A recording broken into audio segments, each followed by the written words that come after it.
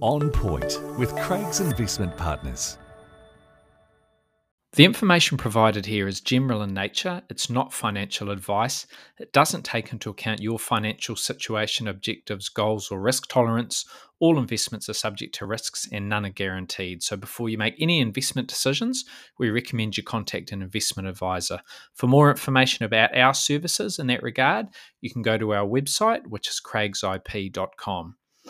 Welcome to On Point. I'm Mark Lister, Investment Director at Craig's Investment Partners, and I'll be talking about a range of topics, including economics, portfolio strategy, investor education, and anything else that's happening out there in financial markets. Right, let's talk about the week that was, and then do a bit of a look ahead at what will no doubt be another action-packed week across the global financial markets.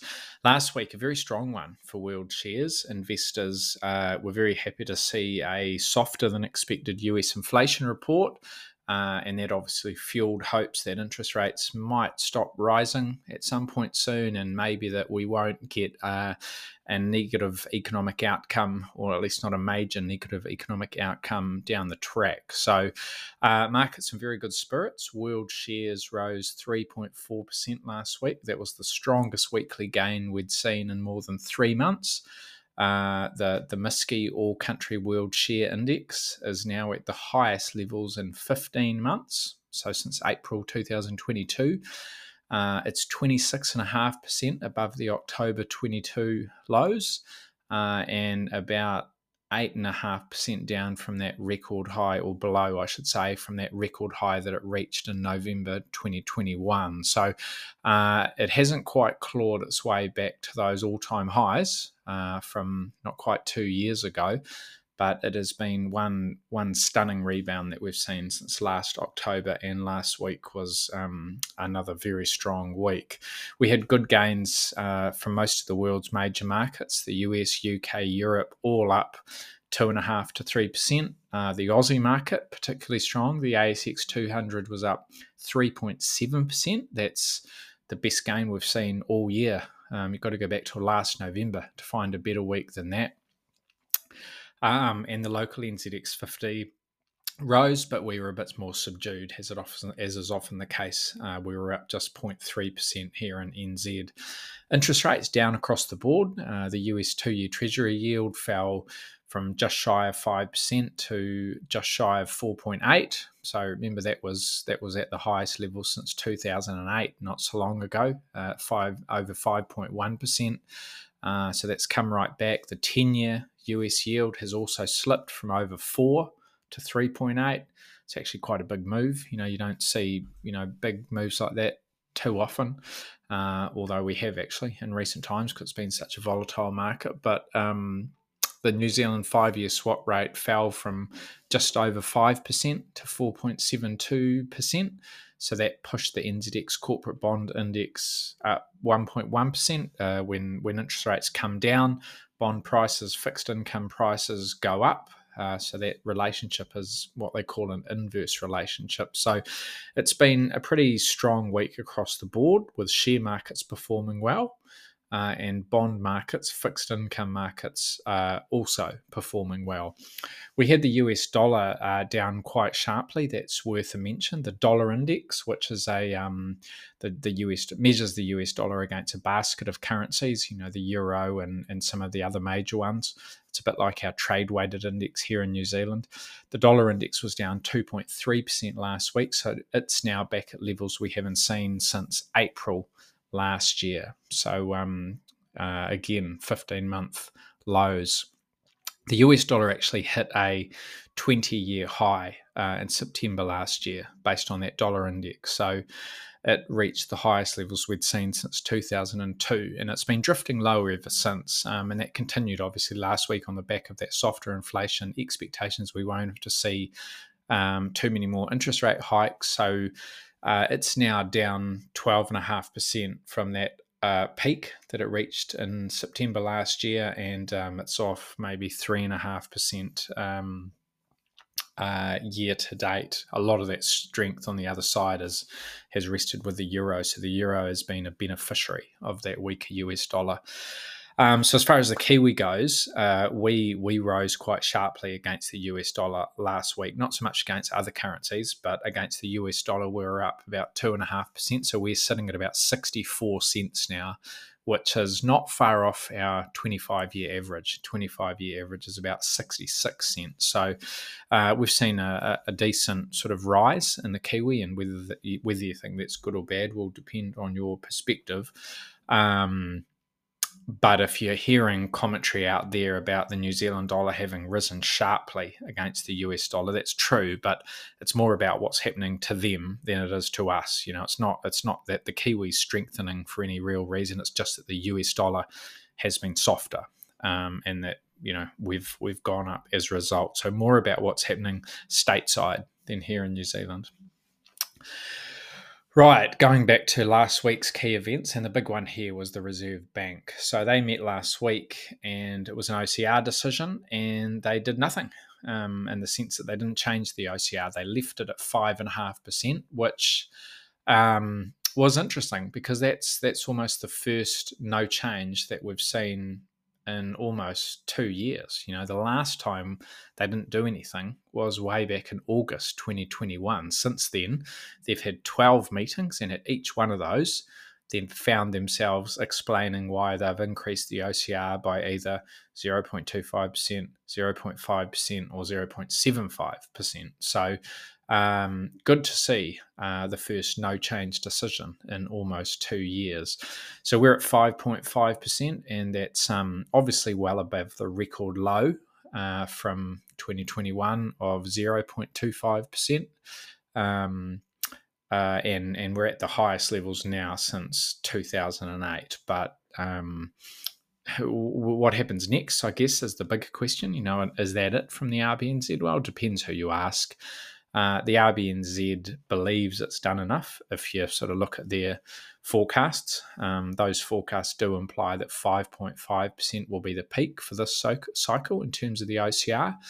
And they've then got cuts in the OCR coming through in the second half of 2024.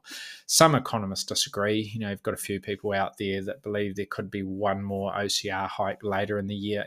Who knows? I think all of those economists, as well as the RBNZ, will, tell you that it's kind of dependent, obviously, isn't it? So, you can never say something's set in stone, and everyone sort of will reserve the right to change their mind, including the Reserve Bank itself. Personally, I think they're done. I think we're there, and I don't think we'll see any further hikes. But we'll just have to wait and see how things progress. We've got an important inflation report of our own coming out later this week, which I'll talk about shortly. And I guess what is clear is that if the Reserve Bank's not done now, they're very close to done. So even if you got sort of one more, we're almost there. We'll just have to wait and see how things develop. So that was important out in New Zealand. We also had a housing market report. The Real Estate Institute housing market report came out. This was encouraging. I've said before, I think the housing market decline is behind us, and that we're now sort of stabilising, and from here things will not rocket ahead, but maybe sort of push a little bit higher. And I think this report, for the most part, supports that view. Sales volumes were down on the previous months, but they were up from the same month a year ago. Prices actually rose slightly. The National House Price Index rose 0.3% in June. Not much, but still the biggest increase in 16 months. Auckland prices were up 0.8%. So the biggest rise since the market peaked in November 2021. So you've started to see things just sort of flatten off and go sideways or up ever so slightly. National house prices are still nearly 18% down from their highs. Auckland prices are down 23% from those levels. The highs were 18 months ago. So, you've still got a market that has taken a pretty big hit.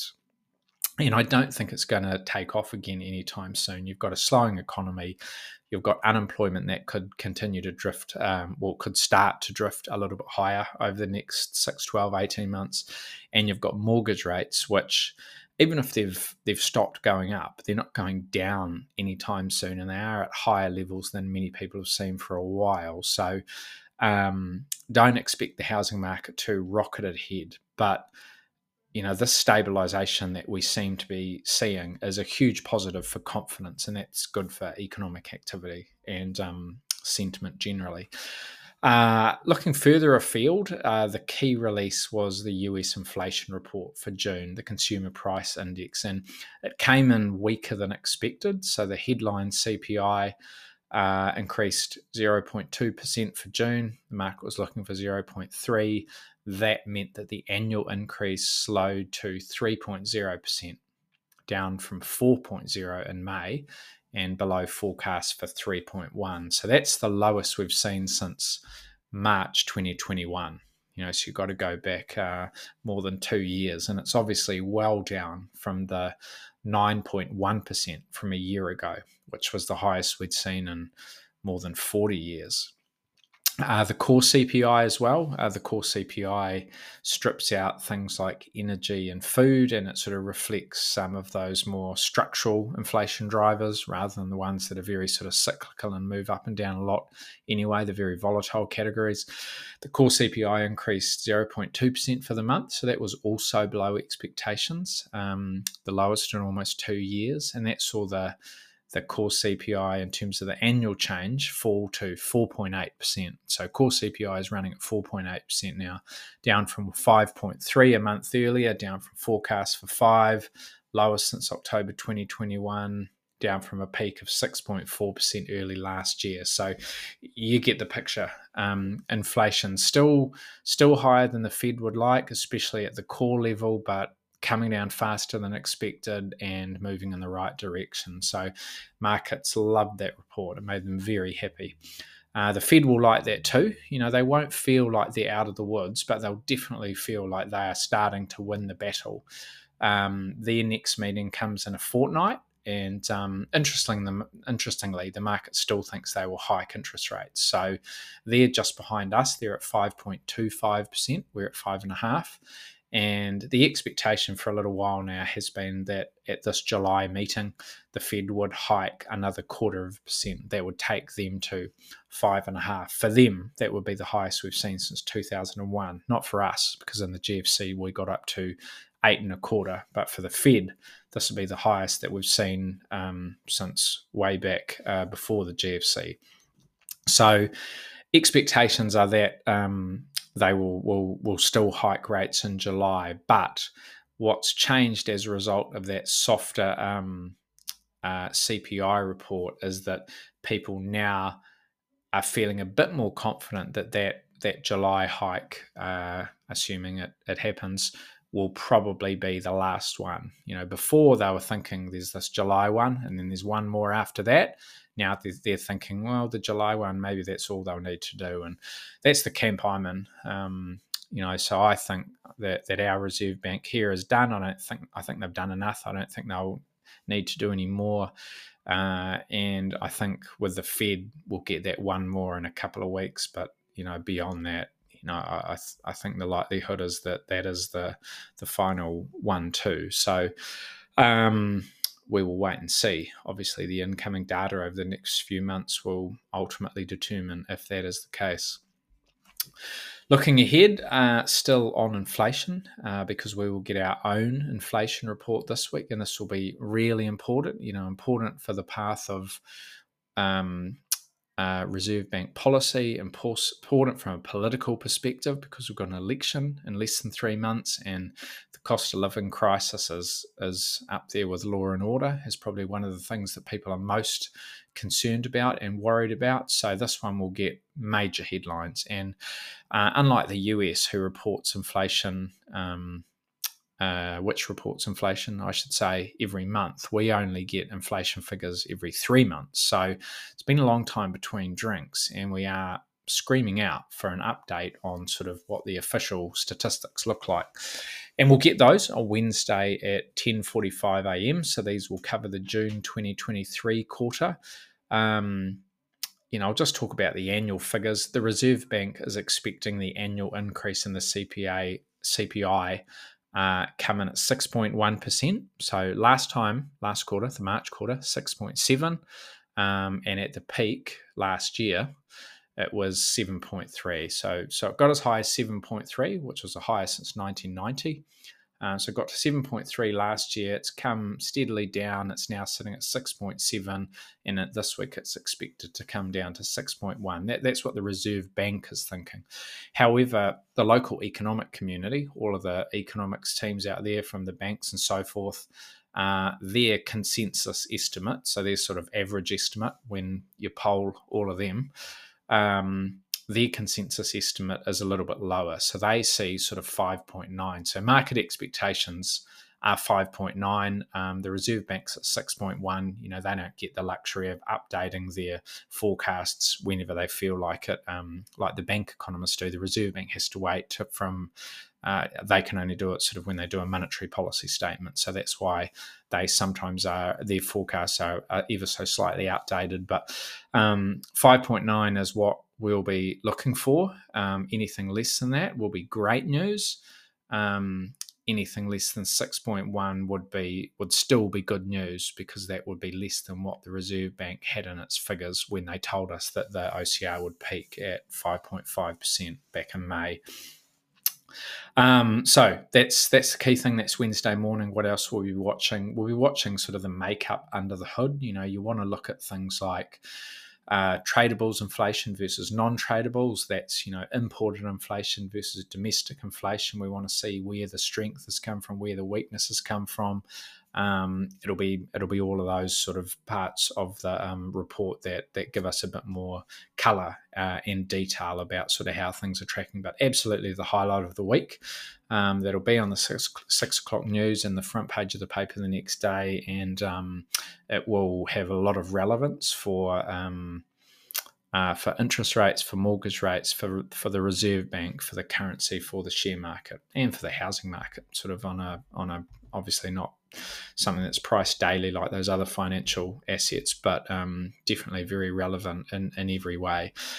We've got a dairy price update. I talked about this a week ago, actually, because I thought it was last week, but it's not. It's this week. So I'll just repeat what I said. But where have dairy prices been going lately? South, actually. The last time we had an auction, prices fell 3.3%, which was the biggest decline in 3 months. So prices now are at their lowest levels since November 2020, down about 8.5% this year, and almost 40% below the level that they got to last March, although that was a 15-year high. So it was absolutely sort of, a peak, and they were never going to stay up at those levels. But we're back at late 2020 levels for dairy prices, and that's why you've seen, Fonterra reduce the payout for the season that just ended and come in with a more subdued opening forecast for the current season. So we'll get an update in that regard on Wednesday morning too. Monday afternoon, China will be in focus. We've got the second quarter GDP figures. So those are out at 2 o'clock our time on Monday. So this will be June quarter GDP. Expected to rise 0.6%, down from 2.2 in the March quarter. That was obviously a strong quarter because it was that sort of snapback of the economy reopening at the beginning of 2023, having been closed for most of last year. So we obviously won't have that sort of same vigor in the June quarter. The annual pace of economic growth is expected to be sitting about 7%, up from 4.5 3 months earlier. So that'll be the highest in 2 years, but still looks like a mixed bag. China, they don't have the same inflation problem that other parts of the world have, but it's been a disappointing performance in terms of the recovery from last year, and the property sector is obviously having its challenges, and some of the activity indicators that we've seen in recent times are just pointing to softness as well. So we'll be watching this GDP report, and we'll also be watching fixed asset investment, industrial production, retail sales, which will all come out at the same time. So that's Monday afternoon. Across the Tasman, We have got a couple of things. What have we got? We've got the labour force survey that's on Thursday, so that's unemployment. The other thing I should probably mention while we're on the subject of Australia is we got some news last week that there's going to be a new Reserve Bank of Australia governor. Deputy Governor Michelle Bullock will replace Philip Lowe in September this year. So doesn't really change anything in terms of how the RBA will operate, what they might do next. Michelle Bullock has been there for a very long time, and she's attended, I think, every policy meeting sort of since April last year, since she's taken on sort of the deputy governor role. So presumably she's on the same page as Mr. Lowe and others. Anyway, I have heard a couple of economists suggest that she might be sort of a little more on the dovish side, which means a little less aggressive, a little more inclined to take note of the importance of the employment aspect of the RBA mandate. You've got to sort of try and keep employment solid rather than just sort of trying to kill inflation at all costs. So, we'll wait and see. But really just an FYI, I don't think that changes the landscape for what the RBA will do over the next little while. But, good to get confirmation of who will be in the chair from September. And she does have a glowing CV. She's very, very capable. So that's good news. More importantly, though, on the RBA, something else to bear in mind is that from this time next year, sort of the middle of next year, they're going to have a voting style board, and the external members who haven't actually been appointed yet. We don't know who those external board members are, but there'll be 6 of them. They're going to have the voting majority, which is quite interesting. I don't think there's another central bank, at least of the majors, that has that sort of setup. Our Reserve Bank obviously has a couple of independent parties, external parties on the sort of voting, the voting group, but they certainly don't overwhelm or have the ability, if they all voted in the same direction, to overwhelm or outvote sort of the Reserve Bank itself. But my understanding is that for the Australian Reserve Bank, that might be the case. So, that's a bit of a watch this space. Anyway, where was I? So, the labour force report in Aussie on Thursday. That's it for economic data, but we have got the international reporting season ramping up, and I recorded a standalone podcast on this topic. So go back and have a listen to that one if you want to hear my thoughts on what we need to keep an eye on this reporting season, what's happening, what you need to watch out for, and how it might play out. But about 60 S&P 500 companies reporting this week. A few big names: Goldman Sachs, Netflix, Tesla, Johnson & Johnson. So lots of widely held businesses, and that will obviously be very interesting to watch given the way markets have performed, particularly in the US, because the expectations for some companies are sitting a little bit higher than they were before, because we've had such a strong run across the markets. So Tuesday, Wednesday, Thursday, all big days in the US. So it'll be Wednesday, Thursday, Friday, our time, that you'll get a whole lot of those results come through, but no shortage of things to keep tabs on. Okay, thank you very much for listening. We will talk again soon. For more insights, visit craigsip.com.